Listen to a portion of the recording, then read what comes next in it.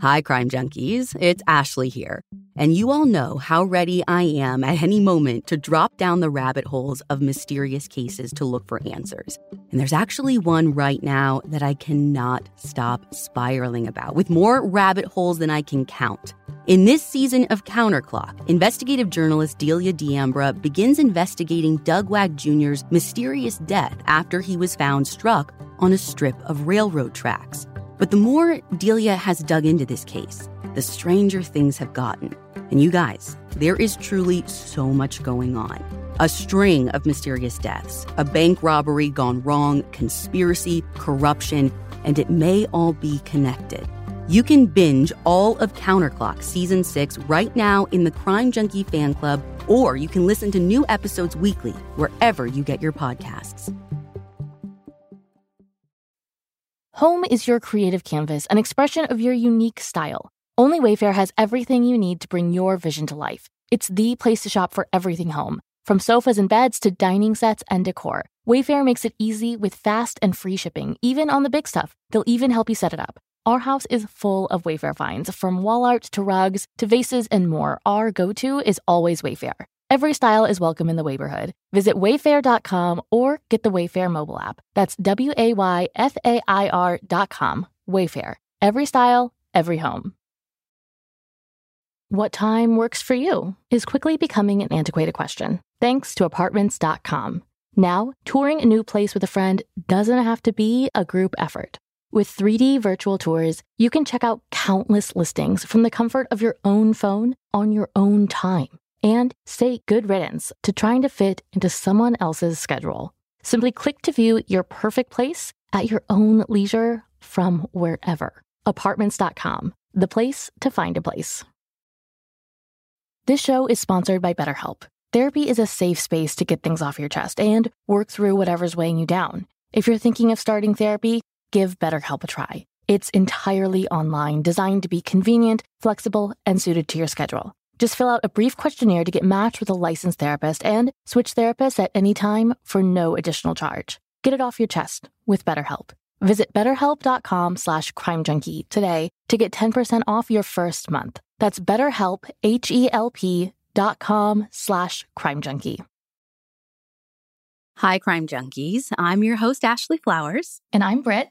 And today we're back to tell you the second part of our story about Mark Lundy and his murdered family, his wife, Christine, and their 7-year-old daughter, Amber. Now, if you're just tuning in now and you haven't heard part 1, you have to go back, listen to part 1 first so you can be caught up. I don't want you to be lost.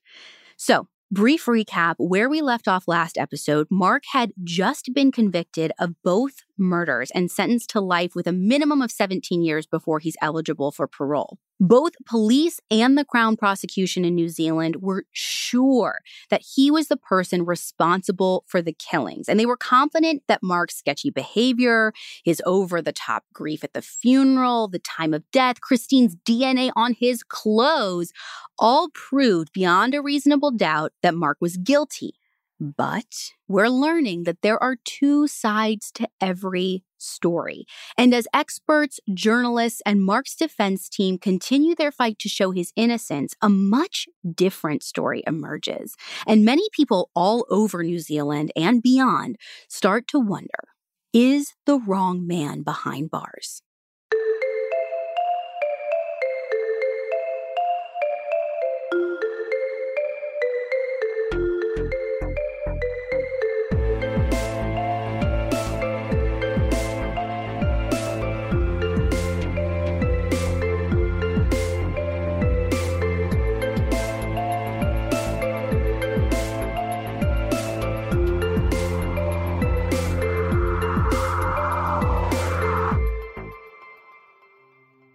Mark Lundy's defense team starts the appeals process almost as soon as he's found guilty. They're appealing on the grounds that the verdict was unreasonable and can't be supported by the evidence that was presented at trial. At the same time that they're, trying to appeal the actual conviction, the Crown is actually appealing his sentencing. They want him to be in prison longer before he's eligible for parole. So he's got to serve 17 years and then he's eligible. They want it to be 20. based on what? Has he been breaking rules in prison or something? No, according to court documents, it's just due to the severity of the crimes, particularly because there was a child involved. So I guess they think 3 more years makes him pay more. I really don't understand the thinking behind these extra 3 years, but whatever. The case goes up before the New Zealand Court of Appeals in July of 2002, and 4 months later in November, the court not only finds that the guilty verdict was reasonable, but they also agree to add the extra 3 years onto Mark's sentence, making him serve 20 years in prison, which was the longest non-parole period on a life sentence in the nation's history. As time goes on, Mark Lundy starts to fade from the public consciousness. He is in jail, and that's that. Now, he's still pursuing all of his legal options to keep appealing, but the public honestly wants to just forget about him. There's this aura of disgust around the whole thing. Like, how could somebody be so depraved? How could they do this to their own family? And more than anything, like, how did we not see it coming? Yeah. I couldn't find a lot of information about what exactly his defense team is doing between November of 2002 and the beginning of 2009. But I do know that even while Palmerston North and the greater New Zealand population are done thinking about the Lundy murders, there are still a handful of people who are like neutral, really with no skin in the game, like journalists who aren't satisfied with the way Mark's story has been told. They think that he's been railroaded by a one-sided narrative designed to paint him as a monster, basically, and that this narrative was fueled by bad science. So fast forward to February 2009, North and South magazine, which kind of looks to me like a cross between Vanity Fair and Time. Okay. They published this huge article called The Lundy Murders, What the Jury Didn't Hear. And in this article, reporter Mike White lays out some bombshell new findings that raises a whole host of new questions about how the investigation was handled, starting right from day one. For example, according to this article, we learn that it took the pathologist who was in charge of this case, Dr. Pang, 7 hours to get to the crime scene and look at the bodies. Now, they don't give any context about why it took him so long to get out there. It just says that he learned about the murders at some time in the morning and then came later. And you got to think, like, this is a pretty time-sensitive situation, right? Yeah, and looking back at our previous episode, assuming that they had died around 7 the night before, you're looking at like a 20-hour window since the death, right? Yeah, and I mean, again, especially when we have such a tiny window of time already, trying to nail down that time of death seems super important. But one of the other things we find out is that Dr. Pang only stayed, when he finally comes to the scene 7 hours later, he only stays for about a half an hour, and he doesn't do any of the tests that we think of as pretty standard. Like, he's not checking body temperatures, he's not looking at rigor mortis levels, like nothing like that. Does he ever explain why he didn't do any of these things? So, according to this article, Dr. Pang says he didn't want to risk disturbing the bodies and possibly messing up the scene with all the forensic stuff, which part of me gets, like, let them take the pictures, let them catalog. I don't know. I mean, but they had 7 hours to do that. Yeah. I mean, he also says it's not standard practice to do these tests right there, which, again, not an expert. I've got questions about that, though. Same. Now, there's nothing to indicate whether or not Dr. Pang did these tests later. Again, like body temperature. We know he has a time of death based on stomach contents, but I never actually was able to find anything that the time of death was related to other than the stomach contents. But here's the thing about the stomach contents. What we learn is Dr. Pang didn't weigh them or take any measurements. So when he recorded the stomachs as being full, there's no way to say what that means. Right. Our stomachs are kind of stretchy and elastic. They're designed to expand to accommodate food when we eat and then shrink back down as it gets digested, right? Yeah. And I mean, even more than that, I think full is a pretty relative judgment. So we don't even have like a visual idea of what was in their stomachs. Yeah. So I don't know what he considers to be full. And this isn't even the only thing that's problematic with this. So Dr. Pang opened up the stomach, which is standard procedure in an autopsy. And here's the thing. He admits that he didn't fully open the small intestine. He only opened up the duodenum, which is the top part near where the small intestine connects to the stomach. So basically what he's saying is, I opened up this very tippy-top part of the intestine near the stomach. I didn't see any food in there. So it's probably all empty, so why go any further? Yeah. Now keep in mind, the small intestine can be anywhere from 20 to 30 feet long. According to the National Center for Biotechnology Information, the duodenum makes up only about 9 to 12 inches of that. So like just a teeny tiny portion of the intestine. Yeah. And he's taking that teeny tiny sample to say what's going on in the rest of their body. Definitively, yeah. On top of this, so from the last episode, do you remember when I was talking about how Dr. Peng was giving his testimony at trial? And he said, like, I didn't smell any of that gastric smell. Like, that's why I don't think the food had been in there a long time. And he's citing experts to back that up. Yeah. Well, the very same expert that he mentioned during the trial was this super well-known, internationally respected guy in their field named Dr. Bernard Knight. So basically at trial 1, he's like, yeah, this guy Bernard Knight, he's done this stuff. He would totally back me up. There's no gastric smell. Then definitely they just ate. Well, this time around, Dr. Knight himself looks in and weighs in on this case. And not only does he disagree with Dr. Peng, but Dr. Knight actually calls the conclusion that Peng came to, the conclusion that they had just ate food because there was no smell, he calls it, and I quote, a little short of ludicrous. Oh, wow. Other experts, both in this article and elsewhere in my research, like on The Investigator, all say that stomach contents are a notoriously unreliable way to determine time of death because you have to factor in all kinds of things. So it's not just what's in their intestine, but it's what was the person eating? What were they drinking? You have to know stuff about their own body's natural digestion speed, their stress levels. Like, there are all of these variables that go into it. You can't just open up a stomach, say it doesn't smell, call it a day. Now, getting an accurate time of death is important in any case. But in a situation like this, where the Crown's prosecution's whole theory rests on that 15-minute time frame, it is critical. And if there's any doubt about the time of death, then their entire theory is shaky and doesn't make sense. And what we'll learn is that this is just the tip of the iceberg.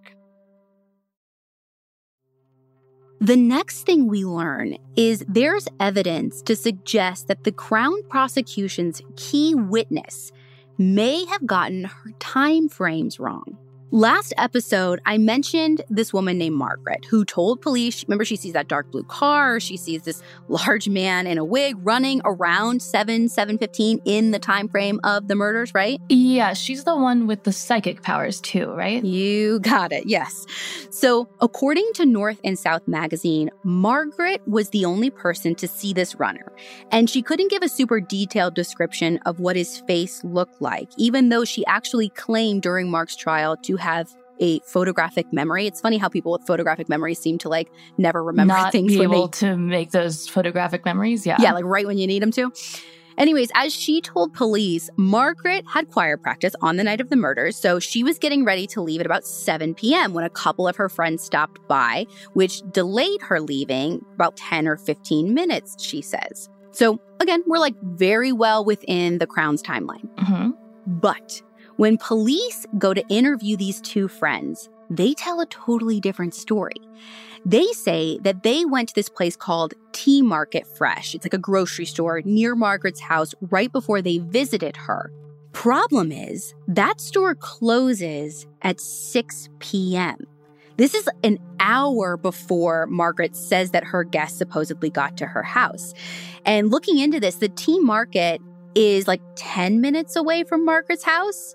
So even if like her friends leave right when the store's closing at 6, this puts them at her house at like 6:10, 6:15, 6:20 at the absolute latest. Okay, if they were at her house for 10 or 15 minutes, like Margaret had testified, then that means that they would have been gone around 6:30, 6:35. Right. Yeah, so this woman couldn't have seen this man in a wig around 7 or 7:15 because per her own story, like right when her friends leaves, she leaves her choir practice. So it's not adding up. And if she did see what she says she saw, I'm not saying she's lying.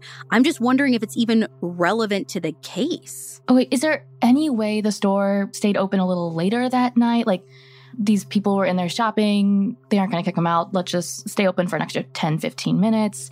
No. I'm just trying to think of like any reason that it would be later than 6 p.m. I actually literally had the same thought, and we actually know that didn't happen. And clearly you and I aren't the only ones because they looked into this.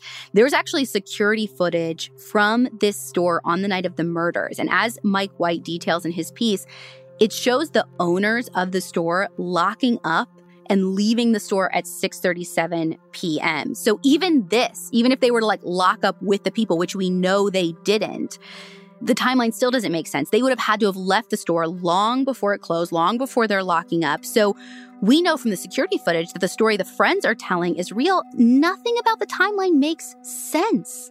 Now, the thing that I hate the most is we're finding all of this out later. If police had checked the store right at the time, this would have all fallen apart. But North and South Magazine reported that police didn't do this at the time. Police also didn't rule out all of their suspects, remember, before Mark's first trial. Now, not including Mark, they had apparently 4 suspects whose alibis didn't meet the police's standard, which in New Zealand, they're saying that all 4 of these people only had one alibi.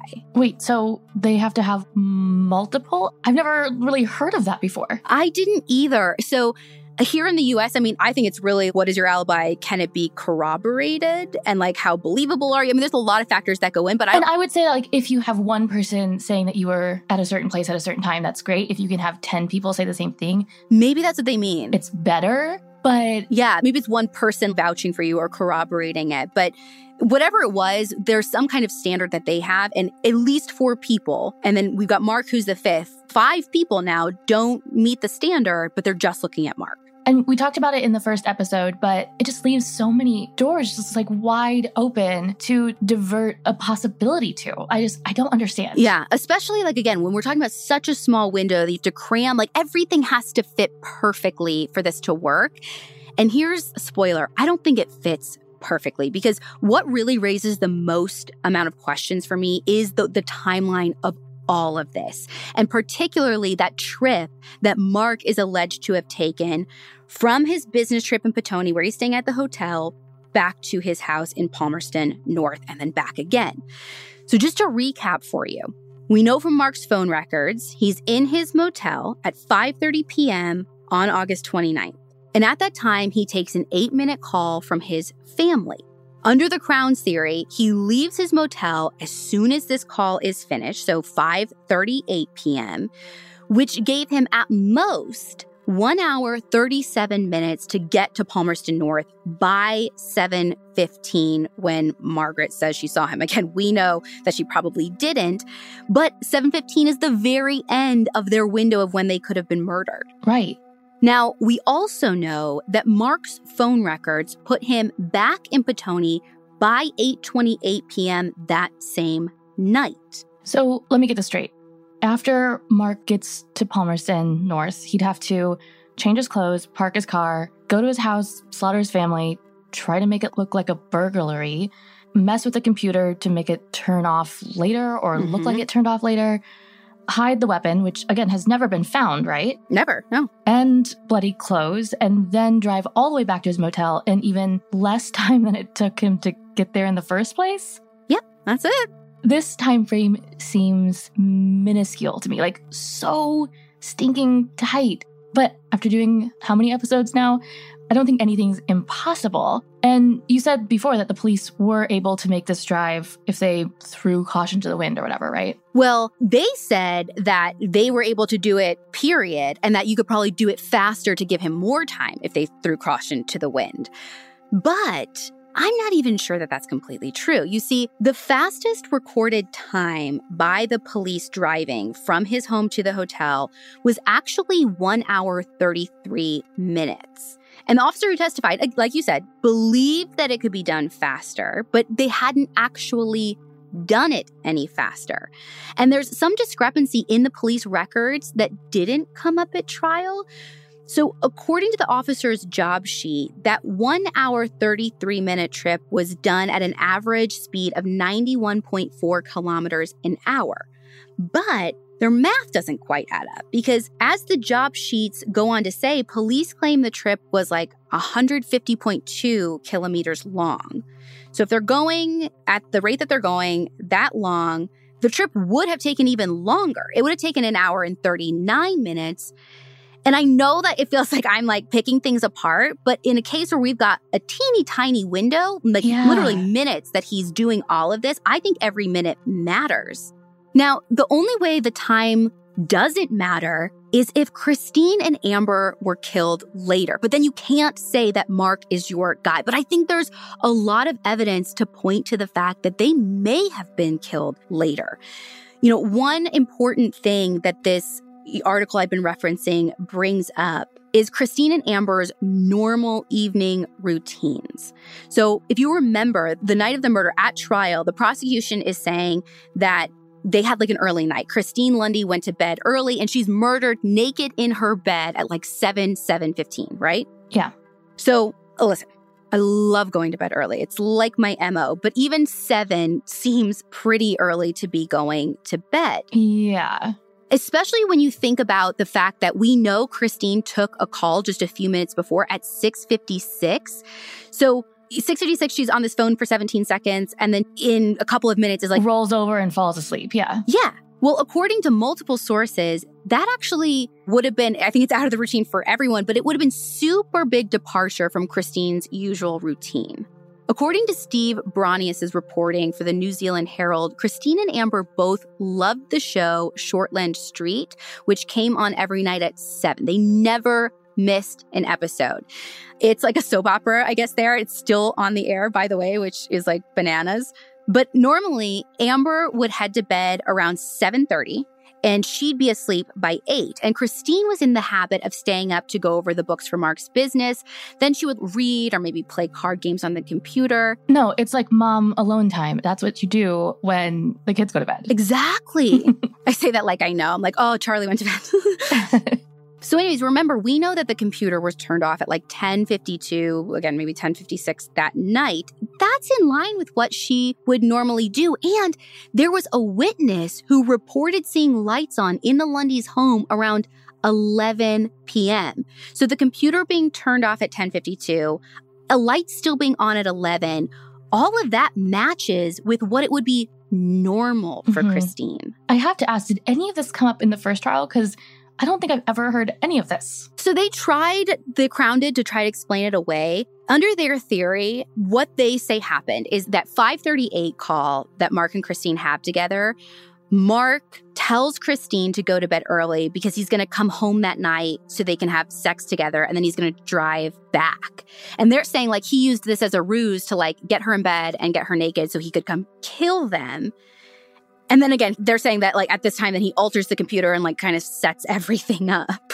I mean, just from a logistical standpoint, that theory doesn't make any sense to me. He was away on business, yes, but just overnight. And we even said that he said their sex life was pretty much non-existent. I think the term was dried up. Yeah. And he was with a sex worker later that same night. Like, none of this makes sense. Yeah, I mean, that is such a good point. That if he's telling police, like, yeah, we never are intimate anymore. But also, we were going to have sex that night. But yeah, but we, like, needed each other so bad that, like, the one night I'm away, I'm going to drive hours home. It doesn't add up, right? Not at all. And honestly, even the whole idea of him tampering with the computer, that whole thing totally falls apart when you really dive into it. Now, this is a little wonky, slightly hard for me to wrap my brain around, but you guys are all smarter than me, so you guys are probably going to get onto it super fast. But I had to like read and reread all of these reports to understand what was being said, and here's where I landed. So, since the very beginning of the trial, the forensic experts knew that the computer was turned off at like 10:52.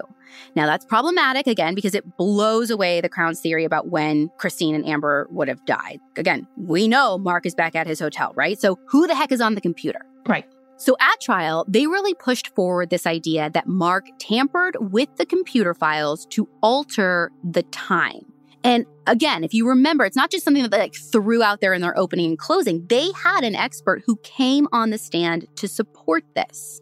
According to TVNZ.com, the Crown's computer expert testified at the first trial that, quote, extensive manipulation had taken place on this machine, end quote, which made it seem like he tampered with it. But it comes out later that he was a little shifty with the way that he phrased it in court. Basically, all that was found was that the files from the computer were out of order, but they didn't actually have altered times. From reading the NZTV article and the North-South article, they said that this can basically happen two ways. You either have to be like mad skilled and have practiced moving files around. But again, this is moving the files, not actually changing like the hard-coded data, which again, we know Mark wasn't super capable of that. And even if he was, doesn't actually help him to just shift the files around. Right. Or you have to have a computer virus. And wouldn't you stinkin' know it? When an expert spends hundreds of hours reviewing the files, there's a virus. So there's no other way to cut it, in my opinion. That computer was turned off at 10:52. So tell me how that's possible. Like, it reminded me so much of Lacey Peterson, who was looking at those freaking sunflower umbrellas if Scott is throwing her over the boat. Oh, yeah. But I digress. So, okay, clearly I think there are huge questions around the Crown's proposed timeline. But what about Mark's motive? So again, this is what everyone comes back to. He owed over $2 million. He's in serious financial trouble. That's a fact, like, on both sides. The Crown argued that he killed Christine to get her life insurance payout, which just so happened they just increased it to $500,000. But there's one very important detail about that increase. It hadn't actually happened yet. Wait, what? Yeah, according to court documents, while Mark and Christine had indeed upped their payouts, their policy change hadn't gone into effect at the time of Christine's murder. So he was never going to get that $500,000. Okay, but you can also make the argument that Mark clearly wasn't the greatest with money, and he might not have even known that. Just assume that you sign the paper and boom, it happens right away. Oh, I agree. And my God, can you imagine if like you had done that for $500,000 and then you didn't get the money? But I guess anyone who could do that, period, they probably don't give a crap anyways. I can't imagine any of this story, so. No. So I don't know whether he knew it wasn't in effect, if he didn't know. But the point is he wasn't going to get the money. And so at some point, at least poke some holes in this whole idea of motive. Right. So we got a lot of circumstantial stuff here, right? And we know that the initial case was made a lot on circumstantial evidence. Mm-hmm. We have holes in every single thing. And it turns out the circumstantial stuff is only the beginning, because even the forensics have their own stories to tell. Without a murder weapon, police and the Crown prosecution relied pretty heavily on two big sections of forensic evidence to prove Mark's guilt, starting with the paint chips found on Christine and Amber's bodies. As the New Zealand Herald first reported during Mark's pre-trial deposition hearings, these were these like blue and orange paint flakes that were presented to the court as matching the paint that Mark used on his tools. But according to North and South, the scientists analyzing this paint, they actually started out with 47 samples from both Amber and Christine.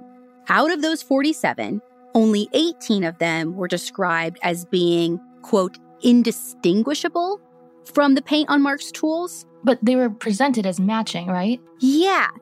Well, it's even worse than that, though, because as this article goes on to say, of these 18 so-called indistinguishable samples, all but 2 of them had been contaminated.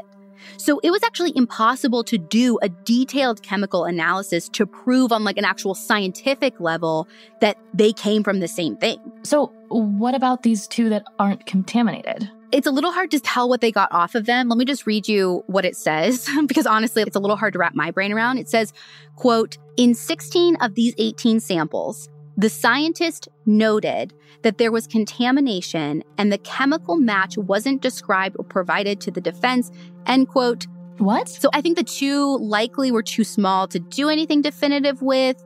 All I'm saying is, again, reasonable doubt through the wazoo. You can't say that they match samples when they're contaminated, they're inconsistent, they're indistinguishable. I don't know what that means. Yeah, I mean, banking an entire case on these elements of forensics seems like a very bad idea. Right. Now, aside from the paint chips, the other huge piece of forensic evidence presented at Mark's trial was his shirt. Remember, the one with Amber's DNA that they said had to have come from blood. And then, more importantly, that piece of tissue that they say likely came from Christine's brain or spinal cord. Mm-hmm. As far as the Crown prosecution was concerned, this is what proved beyond a shadow of a doubt that Mark was their killer. But what if the piece of material wasn't brain tissue? Then what was it? So this right here is one of the things that as soon as I read about it, this was the thing that made me start questioning everything I thought I knew about the case. According to the investigator episode, this piece of tissue is tiny, smaller than a grain of rice, teeny tiny. And even though police found the shirt in the back of Mark's car really early on in the investigation, they actually didn't test it for any forensics until November. This is almost 2 months after the murders. The sample investigators managed to pull off Mark's shirt isn't in all that great of shape. And so even though the basic test showed high odds of these samples containing Christine Lundy's DNA, it was hard to say exactly where it came from. You see, there's certain types of cells that are only found in the human brain and spinal cord. But remember, the sample was small. It was shriveled. Like, it was basically less than ideal for trying to definitively test. What we learn is that pathologists said that the sample was so degraded that they wouldn't testify in court about it. And what we learn is that the investigator in charge of the Lundy case, this guy named Detective Sergeant Ross Gratham, actually turned to the international law enforcement community as a whole to see if anyone could help. So basically, the guy they normally go to gives them, not the answer they want. So then Ross reaches out to a bunch of different agencies to see if any of them can ID this sample as being brain matter. He asked the UK's Home Office, he asked the FBI, and the answer was coming back the same every single time. Nobody reputable is saying, we can test this. It's too small. We wouldn't feel comfortable doing tests and then testifying in court. Mm-hmm. But just when it looks hopeless for Ross, he found a way to keep the investigation going. In August of 2000, this is just 3 days before Amber and Christine Lundy were murdered, this pathologist from Dallas, Texas, named Rodney Miller, had given a guest lecture in Palmerston North about a procedure that he used in some cancer diagnoses. And so when Detective Sergeant Ross was looking for an expert, this guy's name was already kind of being floated around in the medical circles in town. Mm-hmm. And Ross gets in touch with him, and Roddy's like, you know what? I think I can help with this. And I'm not going to go too deep in the weeds here because I, studied science in college, but that was a long time ago, and I don't want to get the details wrong. But as I understand it, from Jessica Pishko's reporting in D Magazine, Rodney tested the sample with a procedure called immunohistochemistry, or IHC. And using this test, he claims to have detected brain tissue. But IHC has a reputation for being what the FDA calls subjective and variable. So we could call this procedure controversial. Well, even more than that, the test isn't designed to detect brain cells. What? Yeah, and brain cells actually break down super fast, apparently, when they're outside of the human body, literally within seconds, unless they're preserved carefully. But when you think about it, the samples from Mark's shirt weren't found and tested, remember, 58 days. And they're certainly not tested by Rodney until months later. So the odds of brain cells surviving that long is pretty stinking small. Adding to that, as D Magazine points out, the IHC test itself had never been used on a tissue sample that was on fabric, say, a polo shirt. So we're talking about something that's completely experimental being that it's on a polo shirt. You've never done that before. Right. You have no idea, if there's an absorption rate that you're missing, stuff like that. Yeah. It's months later after brain cells probably aren't even still around, and the test wasn't made for brain cells. But this is the evidence you're using to convict this man of murder? So had this procedure, this IHC, had it ever been used in court before? I couldn't find anything, and the D Magazine article says no. Okay, so there are a lot of doubts, in my mind at least, around this brain tissue from Christine. But didn't you say that Amber's blood was on Mark's shirt too? Yeah, so Mike White actually talks about that in his piece too.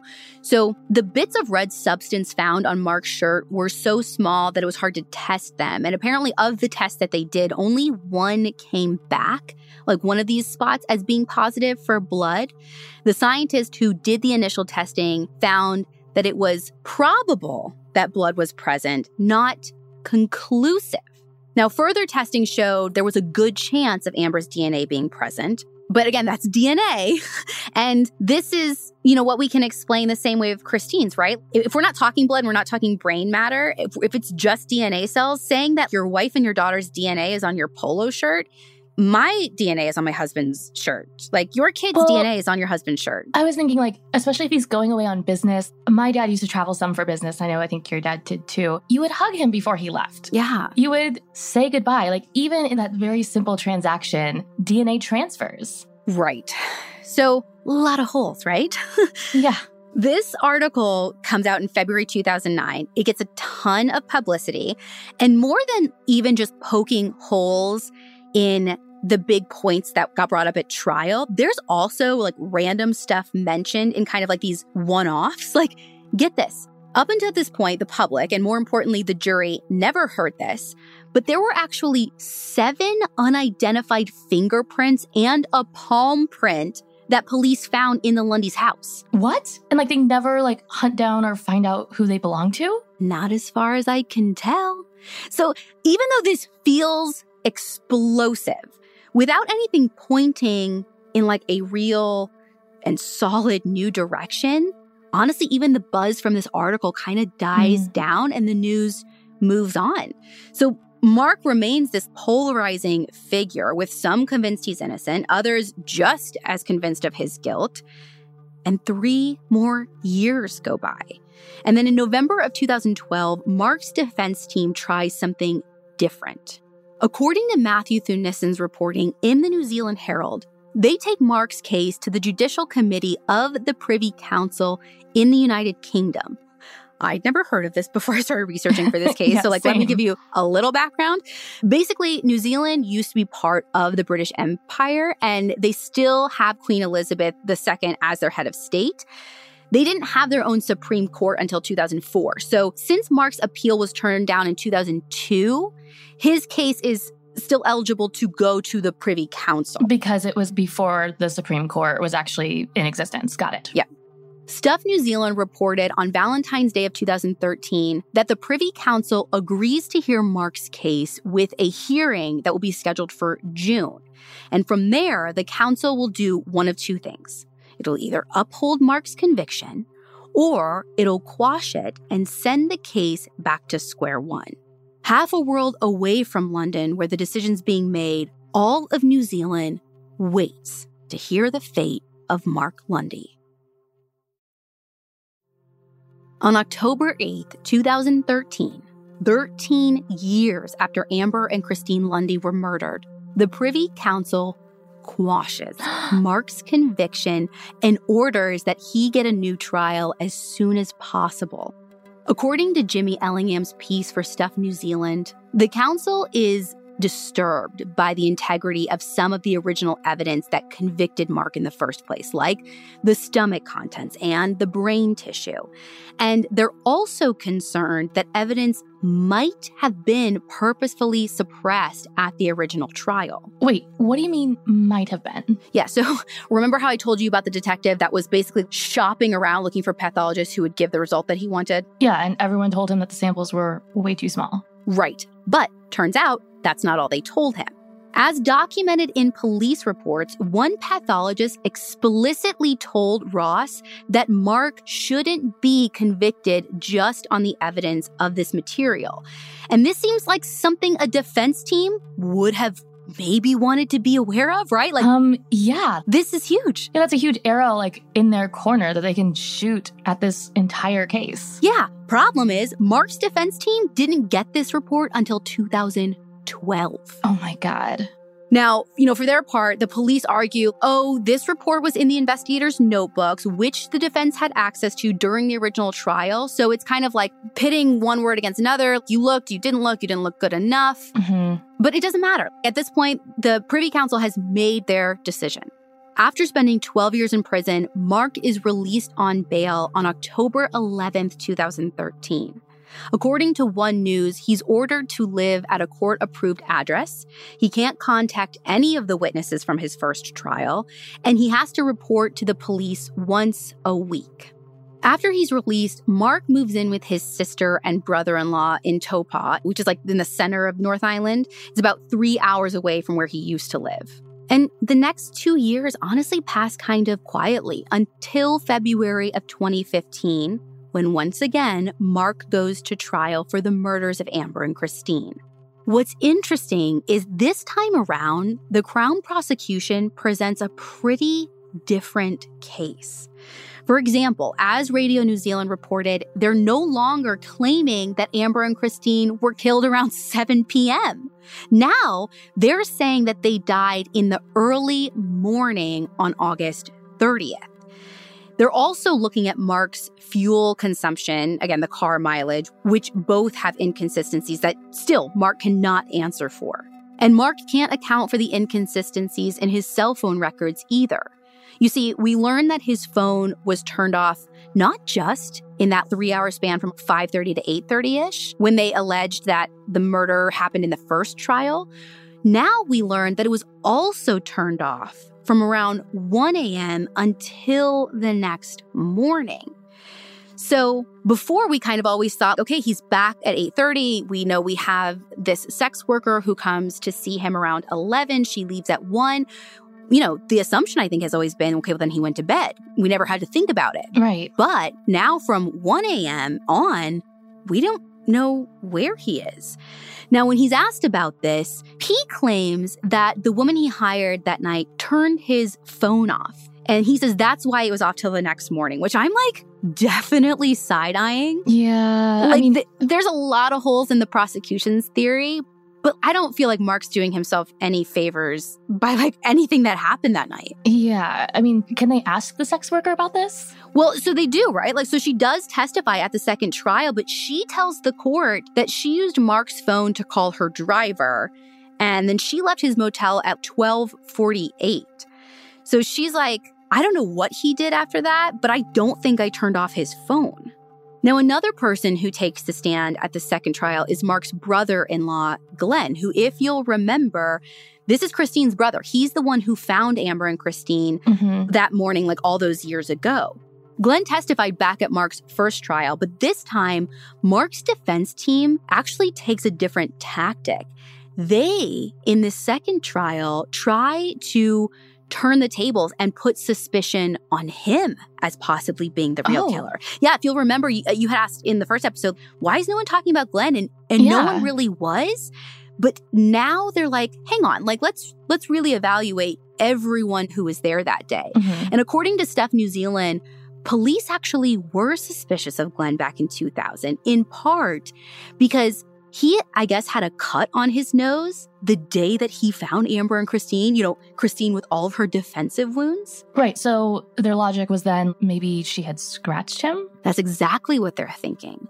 So, of course, the defense asked Glenn, hey, you had a scratch back then. What the heck happened to your nose? And Glenn says he can't remember. He says maybe it was a cat scratch or a pimple, which, sure, could have happened. But the problem is there's some other fishy stuff. Again, if you want to build a circumstantial case against Mark, Glenn's old roommate also testifies later on at trial, and she tells the court that she found some blood on a towel in their bathroom on the morning that Amber and Christine's bodies were found. Okay, but whose blood was it? Well, that's a great question. That's the same question I had. The same question I think anyone who's ever watched an episode of Dateline would have. But I couldn't find any solid answer on even whether or not it's been tested. Oh my God. Which, again, you want to talk about leaving doors open and questions like, how How? Yeah. And the same roommate, I guess, also told police that her partner had his own reservations about Glenn, to the point that on that same day, her partner took it upon himself to search through Glenn's clothes, looking for any evidence that he was involved in the murders. I feel like that's very much something I would do, though. Oh, for sure. And obviously, like, they had to have come forward to police if in the early days police were suspecting this. So you can just see, again, this is where in my mind, if we had closed those doors, if we had tested the towel and we're like, oh, he cut his nose. Yeah, it was Glenn's blood and he did have a cat scratch. But if you're going to leave all these questions so many years later, you have to understand why people are picking it apart. Yeah, for sure. Now, as the public hears in court, police kept looking closer at Glenn. I mean, they went so far as to search his house and his car with luminol, and both his house and the trunk of his car tested positive for blood. And Glenn had really no explanation of how it got there. And here's where things get interesting. When you want to talk about the forensic evidence that was used to convict Mark, there's still forensic evidence in Glenn's case. So I don't know what happened with the towel, but I know that they do test the traces of blood in Glenn's house, at least according to the New Zealand Herald. And the blood in his house comes back as being an 83% match for Christine's DNA and an 88% match for Amber's, which he's related to them too. I was going to say, like, they would have some crossover DNA just because they're family members. Yeah. And I also don't know, like, 83% and 88. Usually when we're talking about DNA, it's like a 1 in a bazillion chance it's there. So I don't even know that 88 and 83 is strong. Right. But again, it's certainly no weaker than finding the one pathologist in the entire world who will say exactly what you want him to say with testing methods that are not proven. Right. Now, I read in court documents that Glenn was crossed off of police's list pretty early on in the investigation. He was never charged with anything related to the murders. Okay, but I still have so many questions. Girl, same. I don't know why he was crossed off. Was he crossed off only because they really started looking at Mark? Or is there a reason we can say without a shadow of a doubt, Glenn's off our list? There's another big question, and I think potentially the most important question that the defense brings up at Mark's second trial. They bring up the fact that there was unknown male DNA under both Amber and Christine's fingernails. It's not Mark's. I don't think it's Glenn's. So here's a good question. Who the heck does that belong to? Yeah. The jury at Mark's first trial didn't hear about this because according to court records, the samples weren't analyzed until 2014. Wait, you told me that all the forensic evidence had been tested by the time his first trial rolled around. Mm-hmm. What was this holdup? Court records don't specify. Ugh. But again, like, this is where, like, in this case, I have 1,000 unanswered questions about all of, like, the forensic and the physical evidence. Mm-hmm. They also make a point to come back to the DNA that was found on Mark's polo, right? So, like, that article kind of eviscerated it in my mind. Yeah, for sure. But what we've seen, obviously, with other cases that span years and years is advances in science and how that can alter how evidence is examined and perceived. So this time, the Crown calls an expert from the Netherlands who tells the court that she extracted RNA from the DNA on the Lundy sample and that her results show the substance was most likely human in origin. And the defense is arguing that the science isn't developed enough for forensics. So even though it has developed and, we're years and years on, we're still not close enough to make it definitive. Yes. And I don't want to get into the scientific weeds because, again, this is really complex and I don't want to give you wrong information. But basically at the trial, there's just all this expert back and forth about the test results, what they mean, if they're reliable. In the end, the trial lasts for 7 weeks this time before the jury goes to deliberation. And this time, they're there for 16 hours. On April 1st, 2015, they announce their verdict. Mark Lundy is once again guilty of 2 counts of murder, and he goes back to prison. Oh my God. But the story's not over yet because once again, Mark appeals. As Jono Galuska reports for Stuff New Zealand, Mark's team focuses on the main points that we've seen through this whole messy story. Time in the murders, the fact that the Crown all of a sudden had a whole different time of death the second trial, which I could go on a spiral about this. I think that's totally unfair when prosecutions do this. You had a story and you stuck by that story until you had to come up with a new one. Like, doesn't seem on the up and up to me. And then all of a sudden, a new one just materializes out of nothing. Yeah. They're also hitting hard on the tissue on Mark's shirt, the evidence around Mark's car, and finally, if Mark was judged based on that infamous funeral picture. Oh, yeah.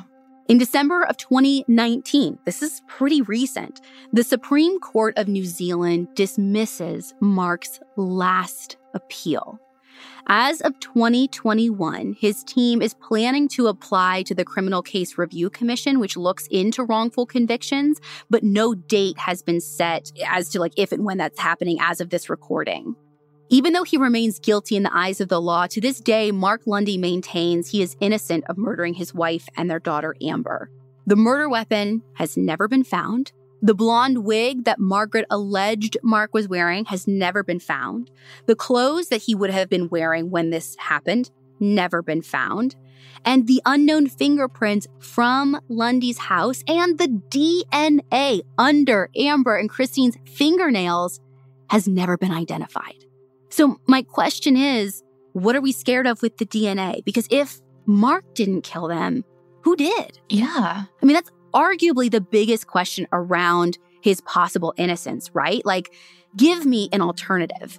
And one theory is that one of the people Mark owed money to maybe came over to the house, to scare them. Things got out of hand. According to the New Zealand Herald, there's another theory about a former coworker of Christine's who allegedly had issues with her.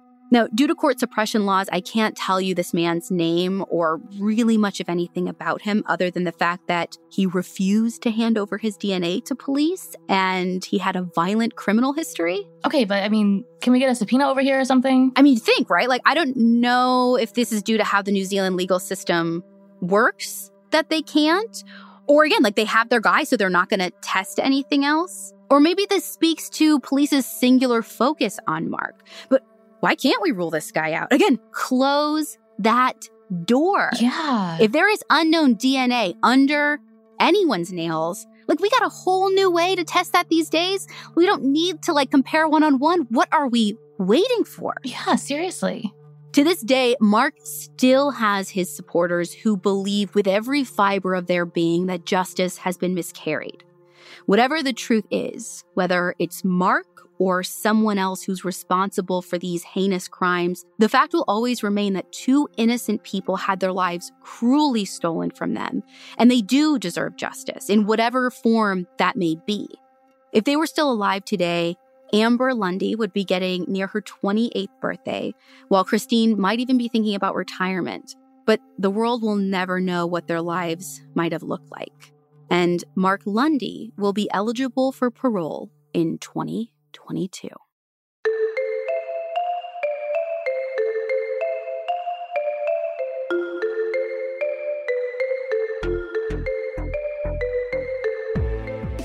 To see all of our source material for this episode, you can find that on our website, crimejunkiepodcast.com. And be sure to follow us on Instagram at Crime Junkie Podcast. We'll be back next week with a brand new episode.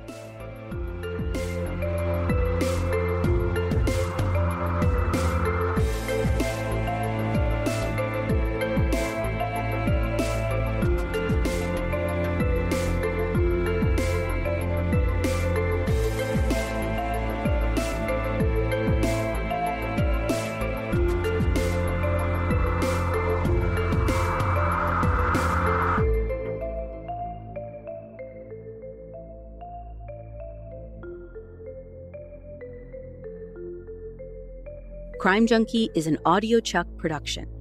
So, what do you think, Chuck? Do you approve?